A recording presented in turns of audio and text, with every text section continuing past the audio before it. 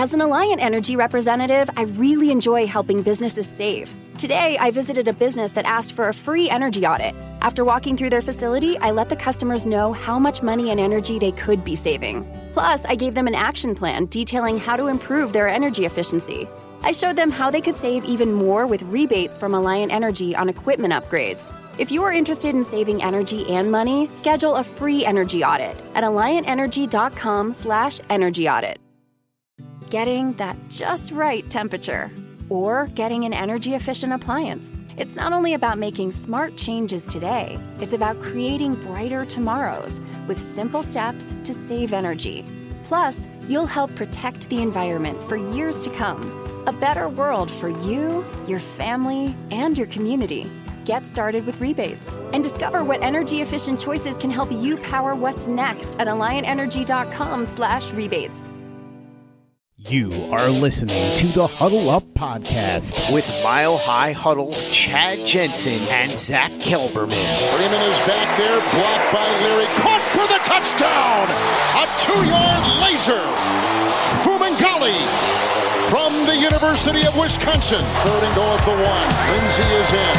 Janovich, the fullback. Janovich hit. Nice big hit there by Kendrick. He continues to dig. They call a touchdown. They call a touchdown on a 1-yard jump inside. Trying to set up the screen to his tight end, Noah Fant. He's got some room to run. He cuts it back at the 10. Fant takes it in. Touchdown, Denver. The first NFL touchdown for the rookie tight end out of Iowa. End zone caught. Touchdown, Courtland Sutton.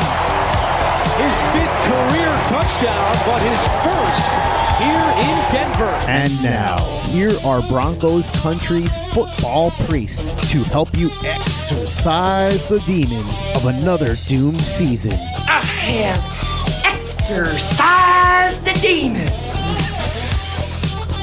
This house is clear. Okay, and we are live. Welcome in, everybody, to the Huddle Up Podcast, live edition, of course. Presented, as always, by Mile High Huddle, powered by Overtime Media. I'm your host, Chad Jensen, and with me, as always, my partner in crime, who you know and who you love, Zach Kelberman. Zach, we finally got confirmation of something that we all basically expected was going to happen. Kind of got that vibe toward the end of the season. The LA Chargers have finally realized that they butted up against their ceiling. They've gone as far as they can possibly go with Phillip Rivers, and according to Fox Sports' Jay Glazer, he's not returning. So he's going to hit the open market. He already moved his family back east, Florida, I think it was, or was it Carolina? Florida, Florida. So your reaction, and also the idea from what I'm hearing and the buzz, is that they're in on Justin Herbert. They like the Oregon quarterback. So what would your thoughts be, first of all, on Phillip Rivers saying goodbye to the AFC West, maybe for now anyway, and then Justin Herbert coming in to do battle with Drew Lock?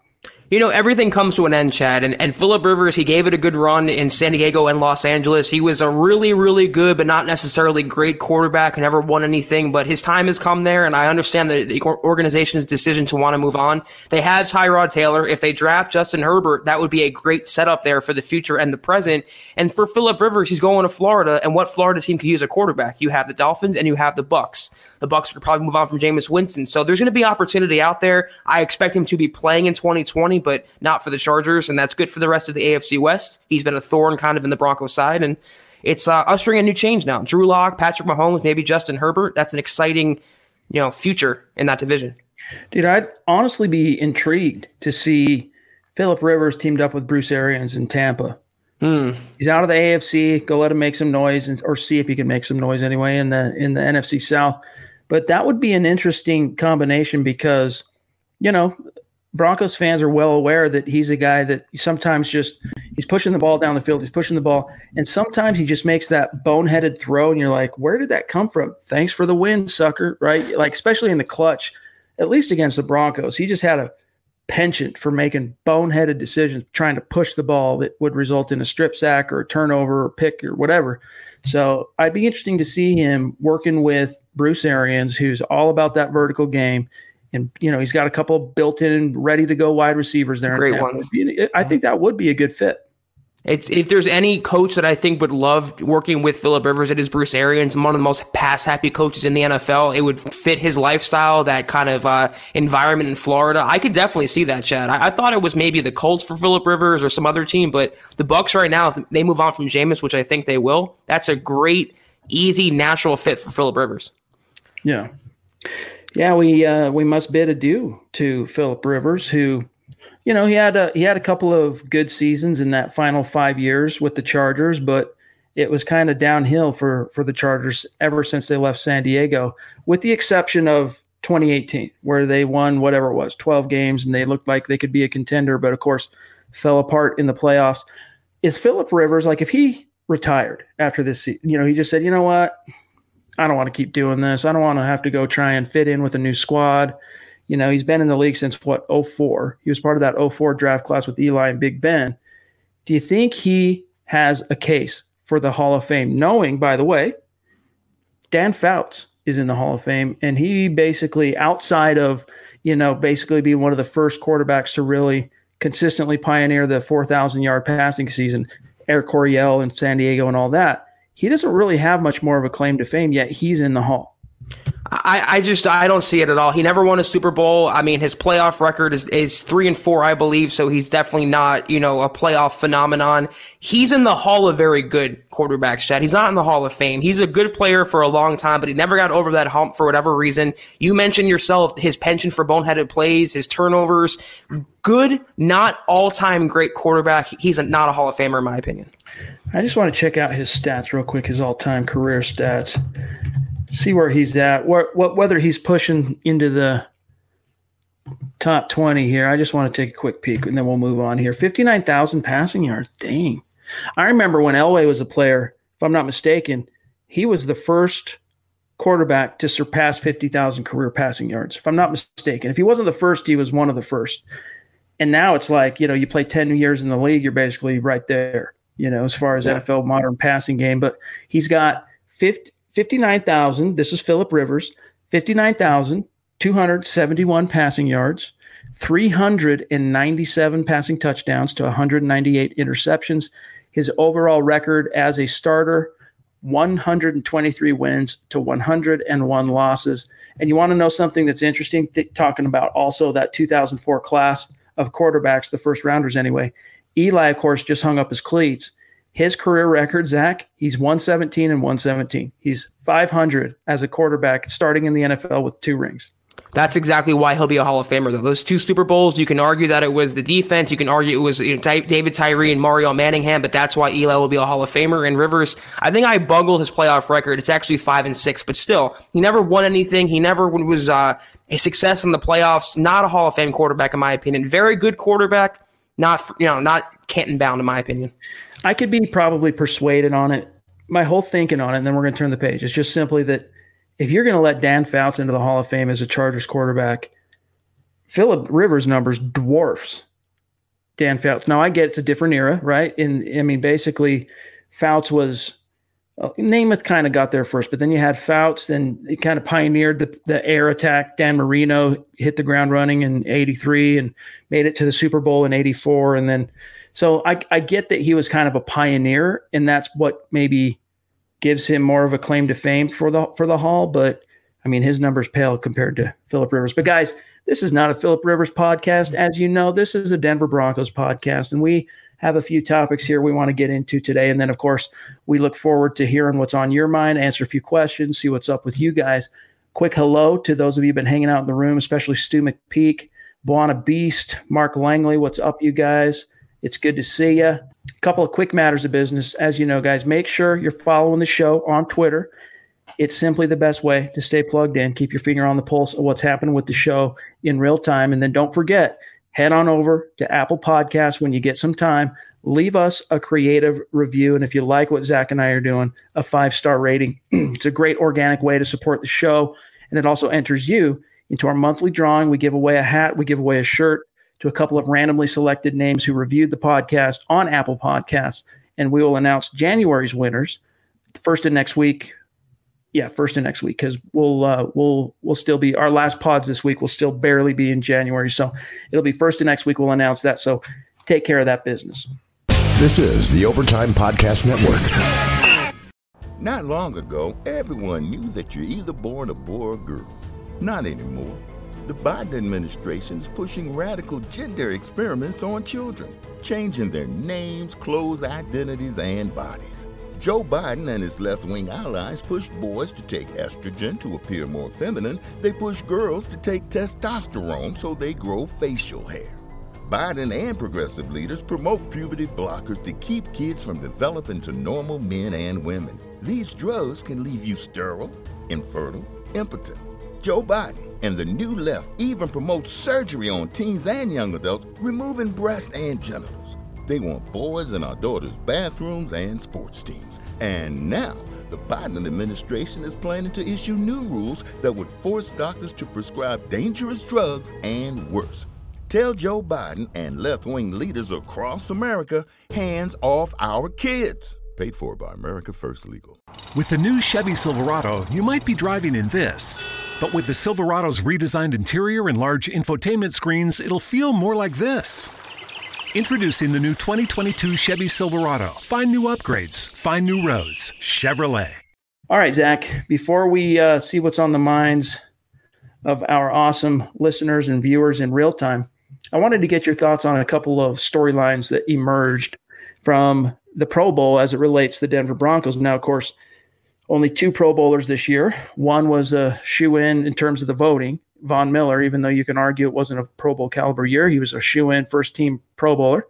And then, of course, Cortland Sutton got in as an alternate after DeAndre Hopkins bowed out due to injury. So 2 Broncos down in Orlando having fun. Von's showing basically, taking him under his wing. Cortland Sutton showing him how to do it and how to have fun and just settling into the whole Pro Bowl experience.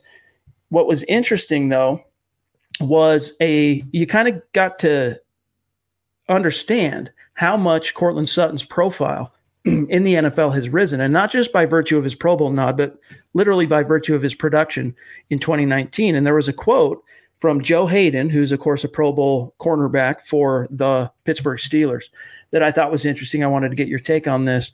He said, quote, and this has been the number one story on milehighhuddle.com today all day long. This is what Hayden said about Cortland Sutton. Quote, he kind of reminds me of A.J. Green. They're kind of very similar in size and build. He can go deep, he can jump, and catch the ball in the red zone. I think he's a very, very special player. Close quote. Your thoughts, Zach?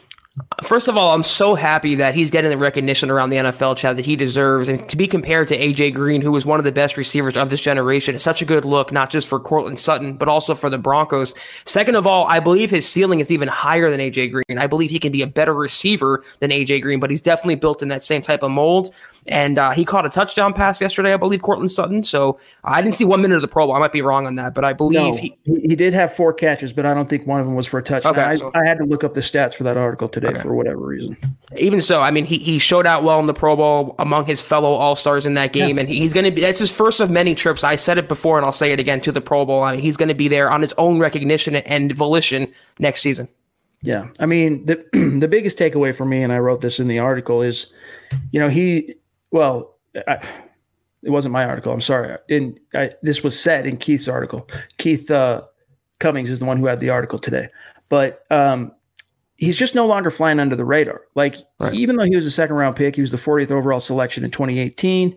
He came in, started off as a rookie as the number 3 guy behind DT and Sanders, and then eventually became the starter. However, this year he really just blew the doors down, and the Pro Bowl, he's rubbing shoulders with all the stars of the league. Not only, even if they didn't come across his tape or didn't have to game plan against him and break him down last year in a game head to head, getting to see him up close in practice and, rubbing shoulders with him, he's no longer flying under the radar. And that's exciting. And it's also a little bit intimidating, which just means he's, as a wideout, has to keep his nose to the grindstone, Zach. He has to keep pushing the envelope. And based on what we've seen, though, through his first 2 years, I'm not worried that he's not going to do that.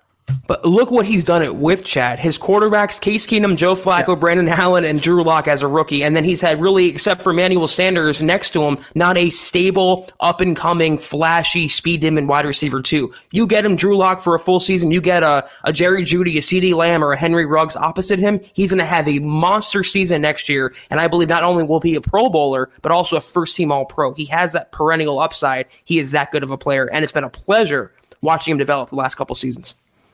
Yeah, that's the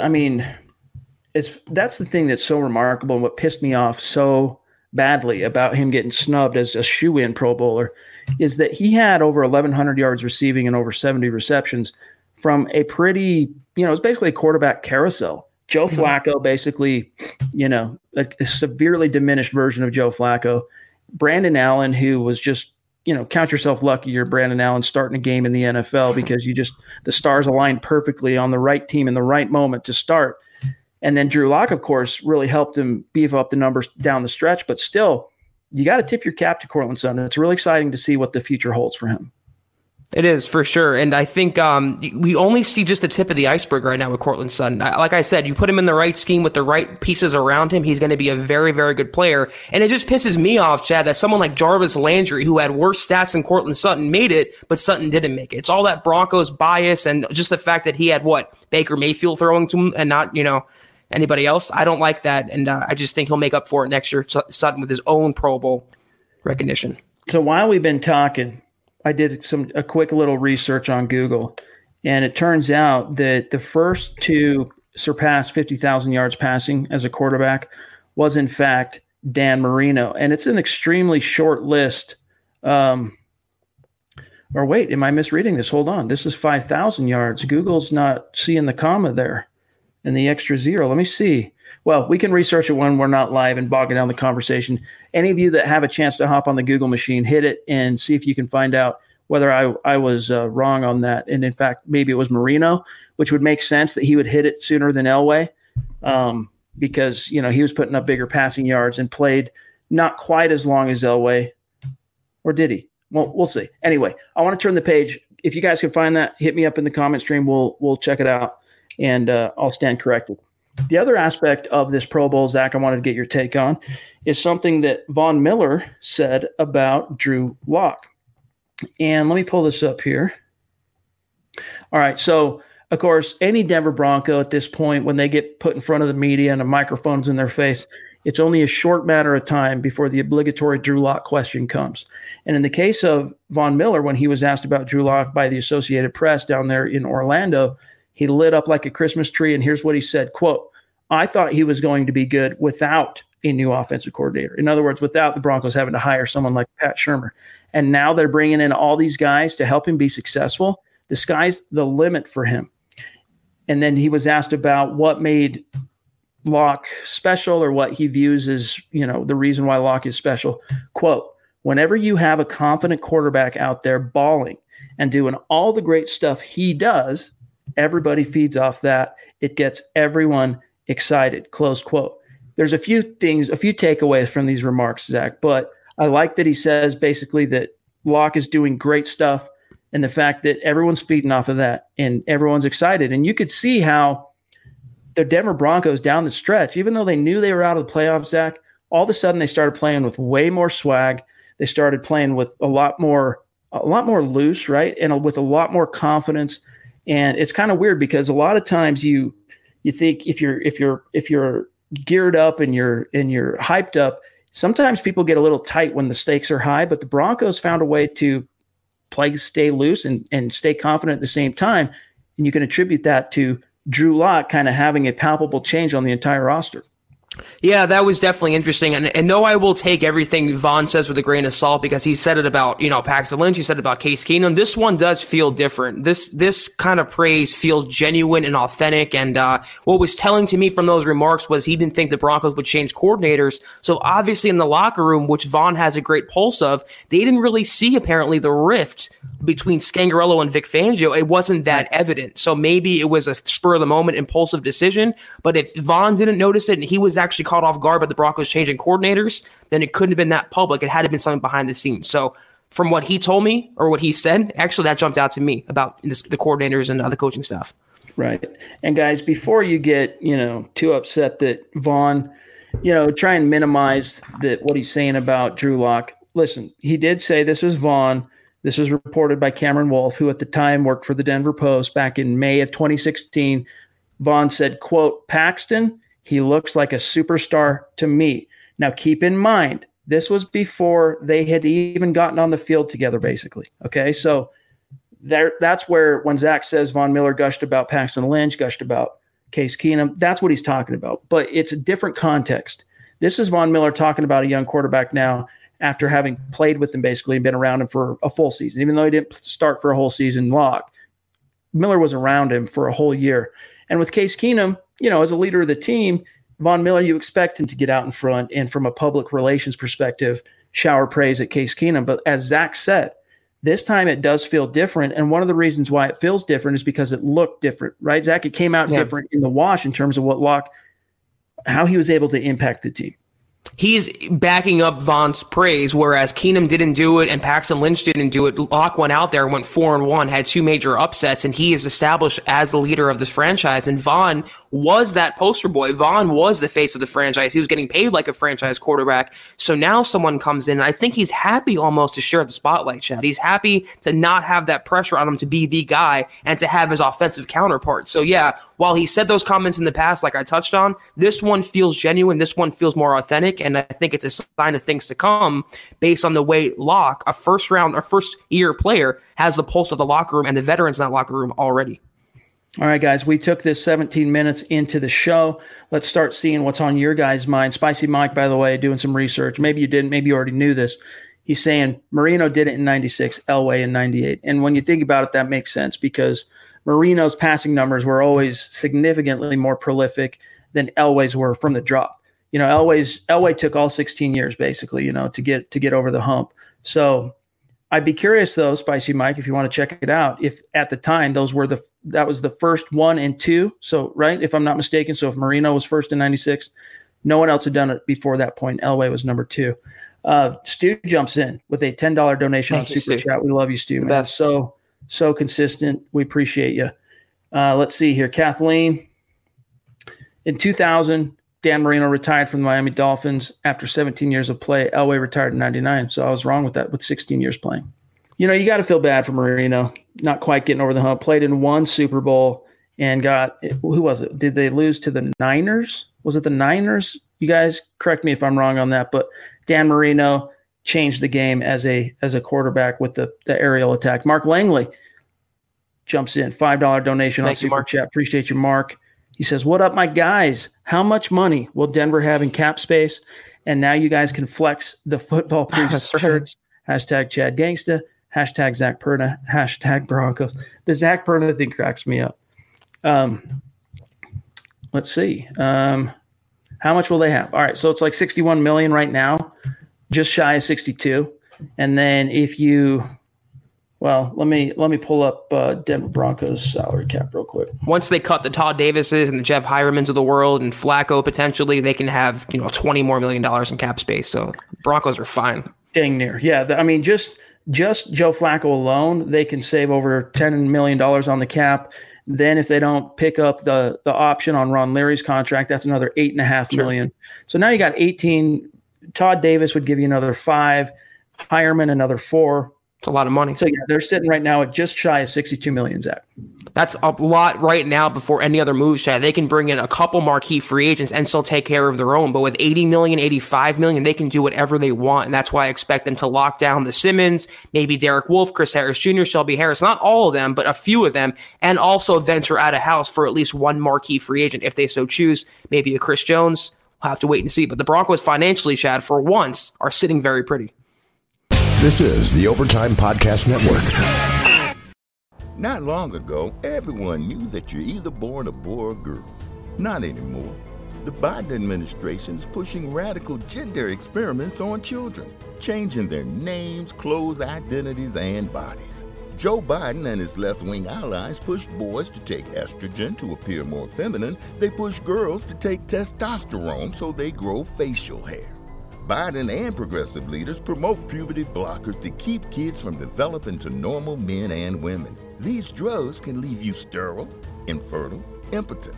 Joe Biden and the new left even promotes surgery on teens and young adults, removing breasts and genitals. They want boys in our daughters' bathrooms and sports teams. And now, the Biden administration is planning to issue new rules that would force doctors to prescribe dangerous drugs and worse.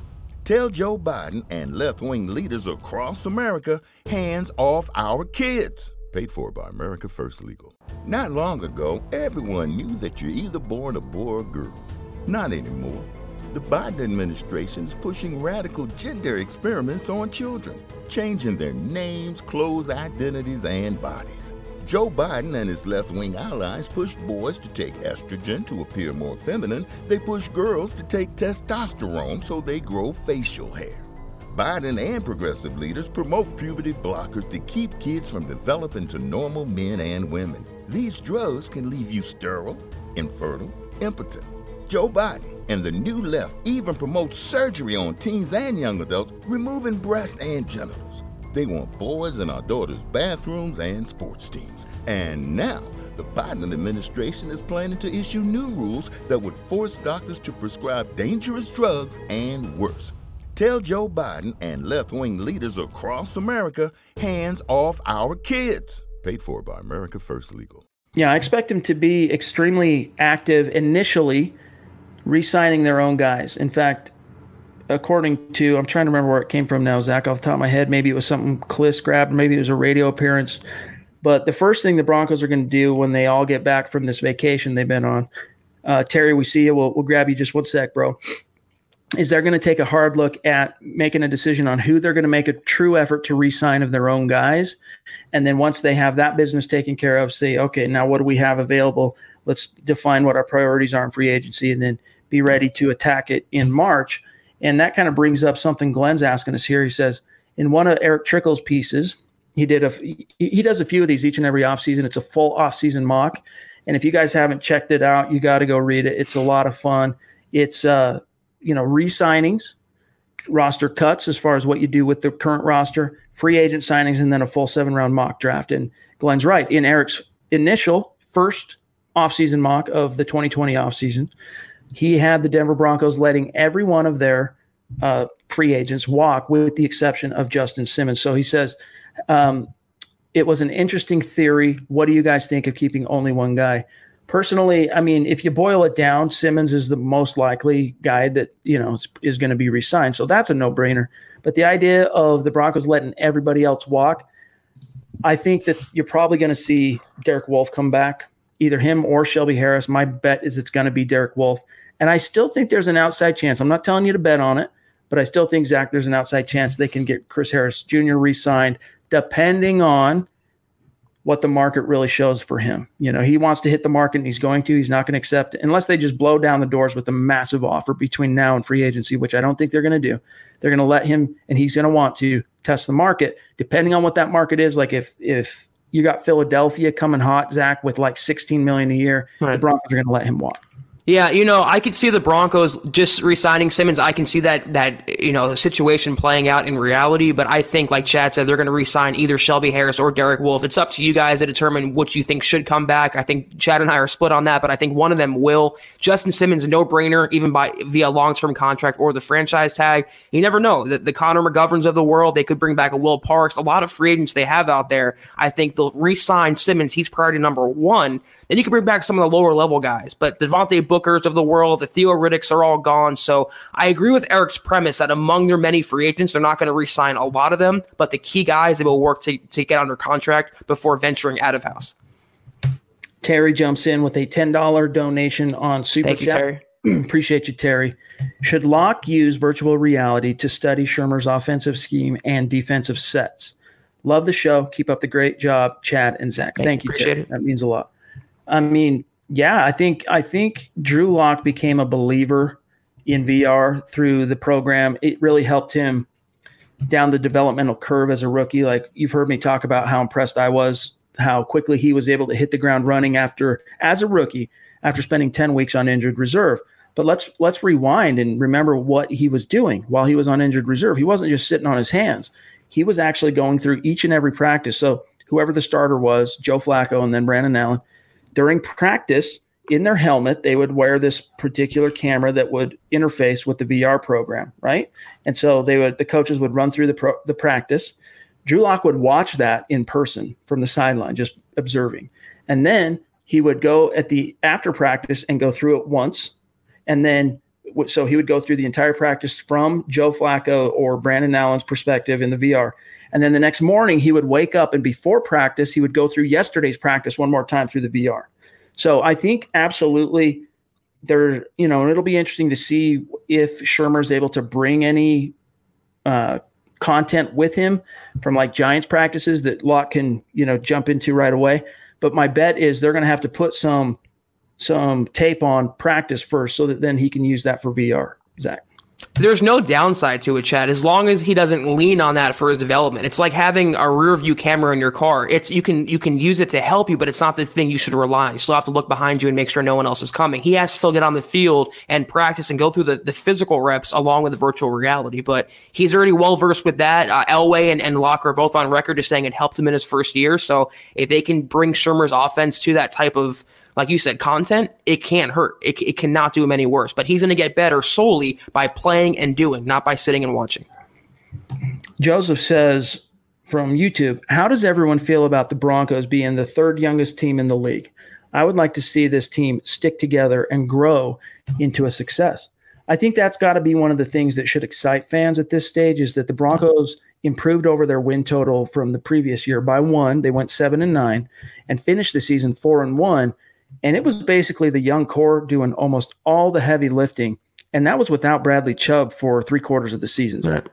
Yeah, I mean, it's the best teams have a good mix of young and old, but the Broncos have been just old the last couple of years. They haven't had a lot of young nucleus pieces like they do now. You look on offense alone, and that just is all young players. So it's definitely encouraging.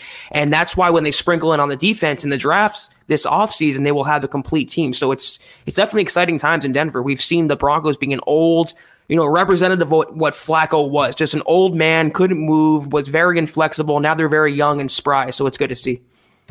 Wayne says, was Kubiak on Facebook, was Kubiak ever considered for the offensive coordinator? And which system fits Locke better, Kubes or Shurmur?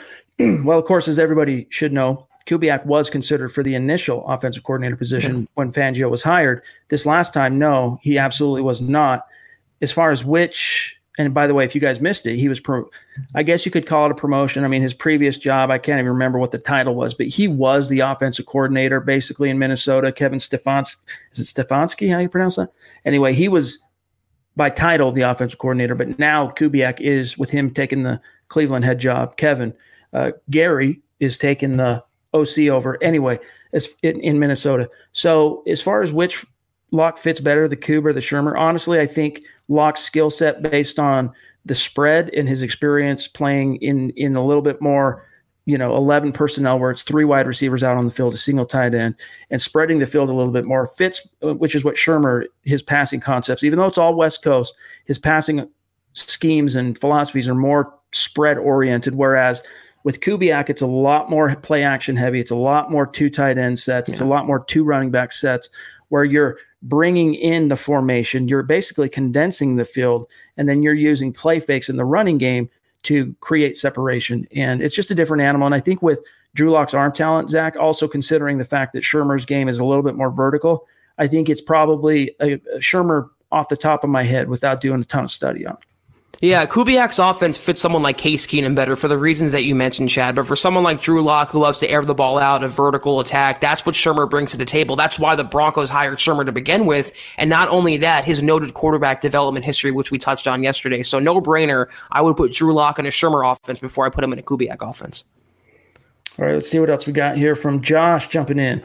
Also super consistent. By the way, Josh, sometimes I get it confused, but if we haven't reached out to you, you should hit us up, milehighhuddle@gmail.com, and let's see about getting you a shirt, man, because you've been so consistent with your support of the show. Appreciate it. We appreciate you, bro. He says, I think the Broncos should trade up into the back of the second round because we need will be flying off the board. I'm not sure what he's saying there. What do you think? We have 3 third-round picks. So the idea, though, Zach, what Josh is saying, I think the Broncos should trade up into the back of the second round because I'm not sure exactly what he's actually saying there. What do you think, Zach? I think he wants him to trade back into the second round, to get a guy that might be coming off the board that they want. Right. That's what he's saying. And you know what? I would be for that. Like I said, they have the capital this year to make a move. The only thing is I'm not going to trade just for the sake of trading. If they love a guy and they think he's going to be taken, go up and get him like they did with Drew Lock last year. But don't just give up picks for the sake of giving up picks. Elway values him too much to be willy-nilly. Yeah, there was an analytical piece that Thomas Hall published over right as the weekend started this past weekend on basically and on the draft and the best approach in terms of trading picks or stockpiling picks. And no surprise, it might seem simple, but no surprise, the more picks you make, the greater your odds increase of hitting on players because it's a numbers game. And it's you can't call the draft necessarily a crapshoot because that's pure luck. You can hedge and increase your odds of success by doing the right work in the scouting game. Getting to know these guys not only as football players but as young men, and you can see that in the way it turned for the Broncos from the 2016 and 2017 classes to the 2018 and 2019 draft classes. The way they changed their focus, you can alter the overall outcome, but it is still very much. You can't control everything, and chance does get involved. The more picks you have, the greater you have the chance you have of hitting on those picks. The Broncos currently have 5 selections in the top 100, including, as Josh says here, 3 third-round picks, 1 in the second, 1 in the first. So I wouldn't be surprised, though, sitting there with 3, Zach, if they do package and move up and do something early in the second round or late in the second round. Well, the good thing is, too, it's a very deep class in certain areas, Chad, especially wide receivers, so they don't necessarily have to move up. But I'm with you. I think this is the year where Elway gets aggressive. He's feeling his oats with having a franchise quarterback, and I think he'll do what he can to help out Drew Lock, whether that's a receiver or protection. I can for sure see him move back up into the second round. This is the Overtime Podcast Network. Not long ago, everyone knew that you're either born a boy or girl. Not anymore. The Biden administration is pushing radical gender experiments on children, changing their names, clothes, identities, and bodies. Joe Biden and his left-wing allies pushed boys to take estrogen to appear more feminine. They push girls to take testosterone so they grow facial hair. Biden and progressive leaders promote puberty blockers to keep kids from developing to normal men and women. These drugs can leave you sterile, infertile, impotent. Joe Biden and the new left even promotes surgery on teens and young adults, removing breasts and genitals. They want boys in our daughters' bathrooms and sports teams. And now, the Biden administration is planning to issue new rules that would force doctors to prescribe dangerous drugs and worse. Tell Joe Biden and left-wing leaders across America, hands off our kids. Paid for by America First Legal. Not long ago, everyone knew that you're either born a boy or girl. Not anymore. The Biden administration is pushing radical gender experiments on children, changing their names, clothes, identities, and bodies. Joe Biden and his left-wing allies push boys to take estrogen to appear more feminine. They push girls to take testosterone so they grow facial hair. Biden and progressive leaders promote puberty blockers to keep kids from developing to normal men and women. These drugs can leave you sterile, infertile, impotent. Joe Biden and the new left even promotes surgery on teens and young adults, removing breasts and genitals. They want boys in our daughters' bathrooms and sports teams. And now, the Biden administration is planning to issue new rules that would force doctors to prescribe dangerous drugs and worse. Tell Joe Biden and left-wing leaders across America, hands off our kids. Paid for by America First Legal. Our other Super Chat superstar named Terry jumps in up in Canada. Thank you, Terry. A good reminder, as always, that Broncos country is not a geographical location. It is a state of being. $5 donation. Thanks, Terry. Hey, guys, who popped for you at the Senior Bowl? I'll tell you who popped for me. Well, this one should be no surprise. Javon Kinlaw was, he went into that week, Senior Bowl week, as a first-round caliber prospect, but he cemented himself as one of the elite defensive prospects. Odds are, going into the Senior Bowl, you probably felt pretty good that there's a chance he'd be there for the Broncos at 15. Now I'll be stunned, and you never know because of quarterbacks and left tackles, but I'll be stunned if he makes it out of the top 10. Kinlaw popped. Lloyd Cushenberry, the center from LSU, was really, really good. The wide receiver, there was a few wide receivers who popped, but especially Denzel Mims from Baylor.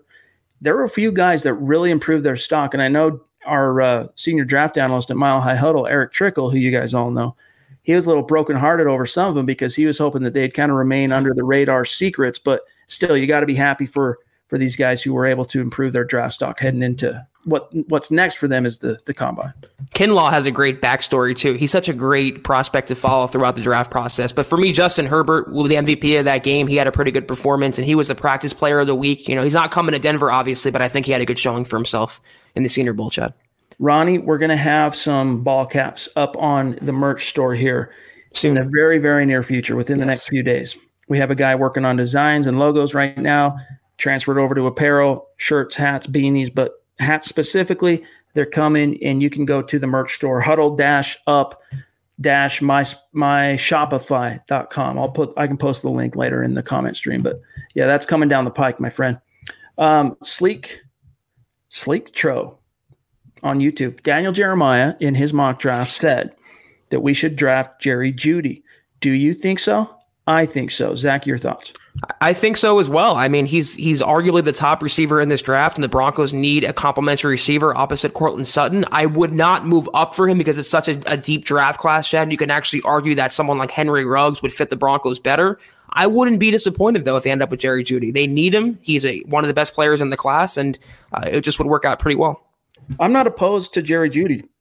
He's a great player. He's a great young prospect, very exciting young wide receiver that I think would complement Courtland Sutton quite well. But again, this is why would you go after Jerry Jeudy? Now just think about it this way. I know it's the skill position and it's the speed and it's the playmaking ability that you covet, and he's playing at a power school in Alabama, and all that is attractive. But why would you spend a first round pick on Jerry Jeudy or even Henry Ruggs or even Chenault, out of Colorado, when you could get a similar impact type of player in a Denzel Mims, even in the third round, with one of those third round picks, possibly? Now, maybe he's already played himself out of closer to the top 60, but still, this is such a deep wide receiver class. If you could come out of this particular draft with not only a receiver that fits a lot, checks a lot of those same boxes as a Jeudy or a Ruggs or a Chenault, and still get like a left tackle prospect in the first round or a cornerback, starting caliber corner in the first round, and you still get that wide receiver. That's why I'm saying I'm not locked into wide receiver in the first round like all the mocks are. And, Benjamin Albright, he's as plugged in as anybody to Dove Valley and their machinations during the offseason. And he's saying you basically book it. It's going to be a speed demon wide receiver at pick 15 for the Broncos. Probably going to be Zach. I'm just saying that with how deep this class is, I would wait and see how this board's going to fall. See if you can get a blue chipper, because you can probably get that guy of a similar skill set and ability in round 2, round 3, round 4. Yeah, my first preference is to take a receiver if one's on the board at 15, but I'm kind of coming around to taking someone like Kinlaw and then using the second round pick on maybe someone like Jalen Reagor or another receiver that you mentioned, Chad. It's a very, very deep class. They can come away with two major needs in the first 2 rounds, but I believe, and I hold firm to this, among their first couple picks, one of them has to be a premier wide receiver. They cannot skimp on this. This is Drew Lock's future. It's nothing to play around with. They have to get him that guy. Let's grab Christian here on YouTube. I love the content you guys always provide. Appreciate it. Which of our free agent corners do you think we will re-sign, and what would your depth chart look like at that position? Well, there's only one free agent corner, unless I'm mistaken. It's Chris Harris Jr., right? Because you've got Bryce Callahan under contract. Well, Devontae Bosby technically is going to be, I believe, an ERFA, an exclusive rights, or maybe he's restricted. One of the two. Either way, the Broncos have him locked down. He's coming back. So that's not even a question. He's not going to be contending. They're not going to have to compete in the open market unless someone comes in and wants to give sign him to an offer sheet and give the Broncos a second round pick for the privilege, which isn't going to happen. I mean, he appeared in 2 games last year as a Bronco after, leading the AAF in interceptions. So that's not going to happen. But to get back to your question, Christian, about how the depth chart looks, let's just assume for a second, Zach, that Chris Harris Jr. is gone. All right. He ends up signing elsewhere. Considering the draft, considering free agency, give us an idea of how you think the corner depth chart would look next year. Bosby, to me, has to be penciled in at probably the third cornerback on the depth chart without Chris Harris Jr. Then you have Bryce Callahan coming back, and I assume he'll be healthy next year. So it's like they're getting a new player, Chad. It's like they're signing him this offseason. So brand new guy to the system. Then we'll use the draft or trade for a corner. I believe that's the one position they're going to go on defense in free agency, sign someone like Ronald Darby. There's a lot of other corners out there they can just get as a veteran filler type of guy and then use the draft to supplement that. But I give it like a 35-40% chance that Chris Harris Jr. comes back. I'm not very hopeful on the Broncos bringing him back. I think he wants too much money, and he doesn't. To me, he's not worth it. He fell off last year. Broncos can go in a different direction, a younger and cheaper direction.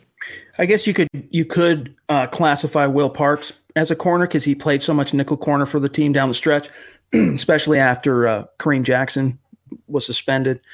But yeah, I think you're going to see Bryce Callahan as cornerback 1 next year. This is assuming Chris Harris Jr. is gone, which I think both of us were on the same page. 70% chance he's playing elsewhere next year.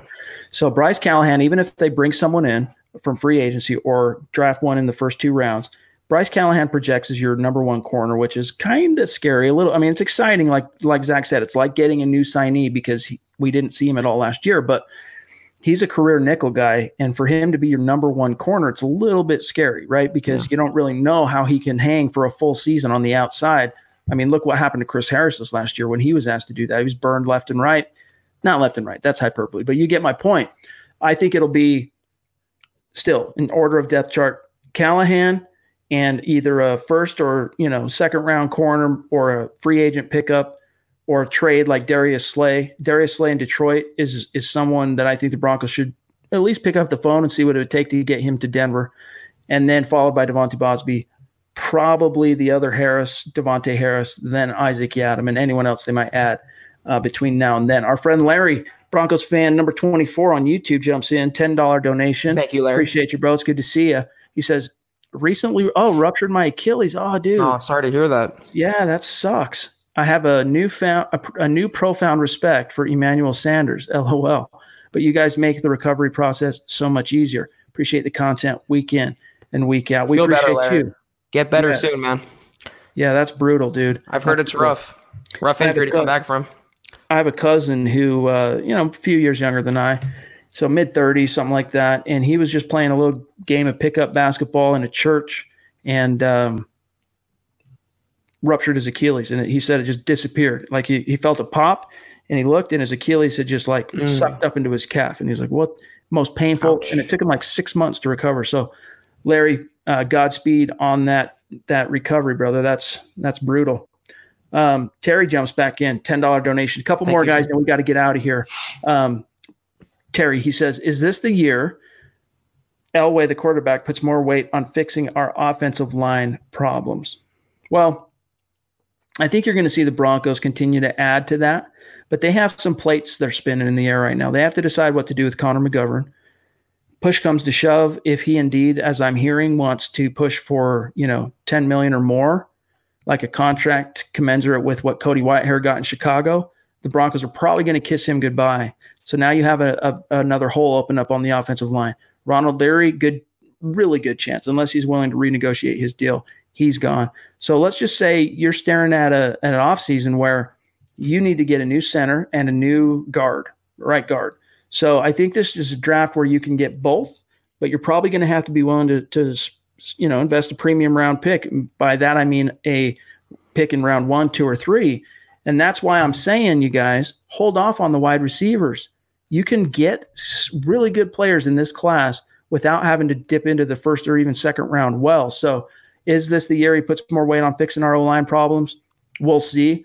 It also, you have to wonder how much he's going to continue to kind of lean on the coaching expertise, Zach, of Mike Munchak. You can argue certainly that Elway picked the wrong lineman in recent years, but you can't really fault him for trying. Every single offseason, he's either signed one, traded for one, or drafted one. You're talking about Stevenson, Menelik Watson, Garrett Bowles, Jared Veldheer, Juwan James. He's tried every offseason to find those franchise guys that just haven't really panned out. So I don't fault Elway for trying. I fault him for looking in the wrong directions with injury-prone players. This is the offseason, though, where I believe he invests in the draft with the offensive line, taking multiple linemen and starting to develop them behind the starters they have already. His biggest fault to me was the one inactive move he didn't make, which was re-signing Matt Paradis. He should have done that. He should have opened up the checkbook. He was a great player for the team. He deserved the contract. And now they're watching their center and McGovern hit the open market. So they're right back in square one. So I believe he's done well in trying, but this is the year, I believe, where he doesn't lean on veterans. He leans on building through the draft to find those linemen. Mark Langley jumps in, $5 donation again. Thanks, Mark. Thank you, Mark. You are the man, bro. He says, Brandon McMahon better watch out for his job. Hot Rod, the kicker from Georgia Bulldogs, is very good. Rodrigo Blankenship, hashtag no dogs, hashtag Orange Crush. By the way, just a quick aside, maybe I'll pull it up, but the MHH guys give me a hard time, and they say that he's my doppelganger, Rodrigo Blankenship. Don't ask me. This is coming from them, okay? There is an outside chance that in my spare time, I have spent the last 4 years kicking for the Georgia Bulldogs. Maybe it's a conspiracy theory. Anyway, check that out. And thanks, by the way, Mark. Yeah, I mean, he's a really good young kicker, and I think he's one of the few in this class that has a future kicking in the league. I don't really like the fact of McMahon being the one that gets to choose the next kicker or having anything to do with that process, but they might bring in some competition, but they're contractually tied to Brandon McManus, but I will definitely be using that nickname when he misses some field goals next season. Brian jumps in, $2 donation. Thank you, on Brian. Super Chat. Appreciate you, Brian. Damien with a $10 donation. Thank you, Damien. Thank you, Damien. I don't see any good wide receivers. Who did I miss?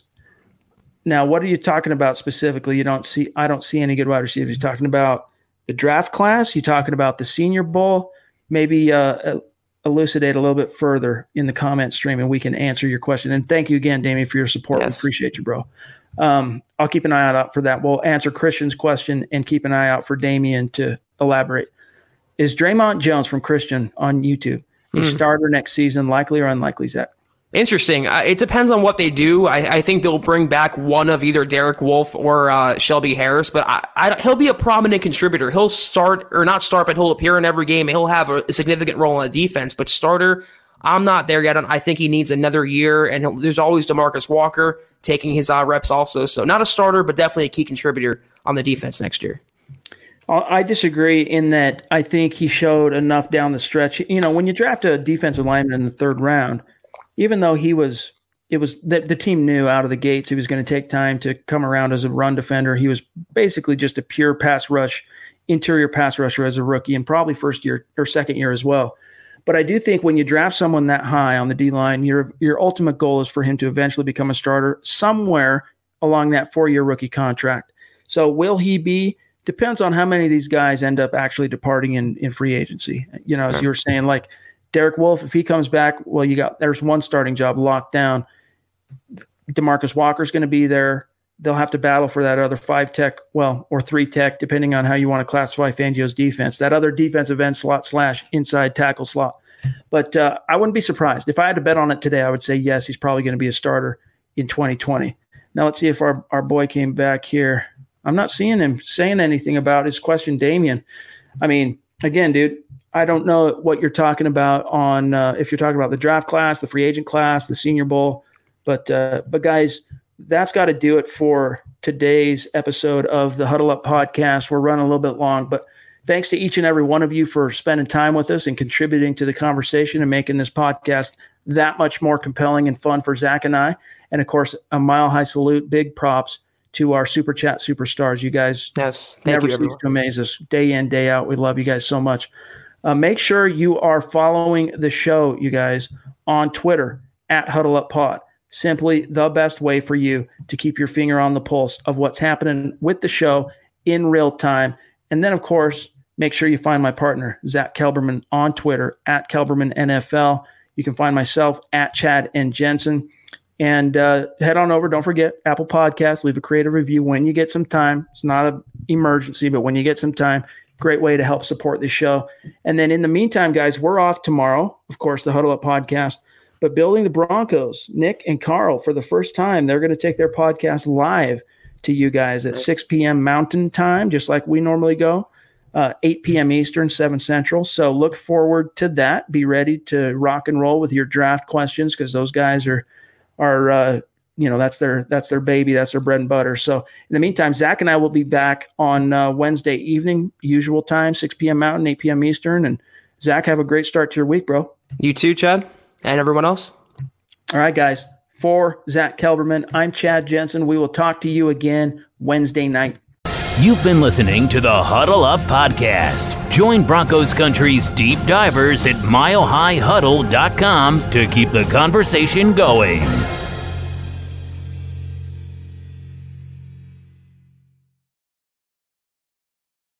Not long ago, everyone knew that you're either born a boy or girl.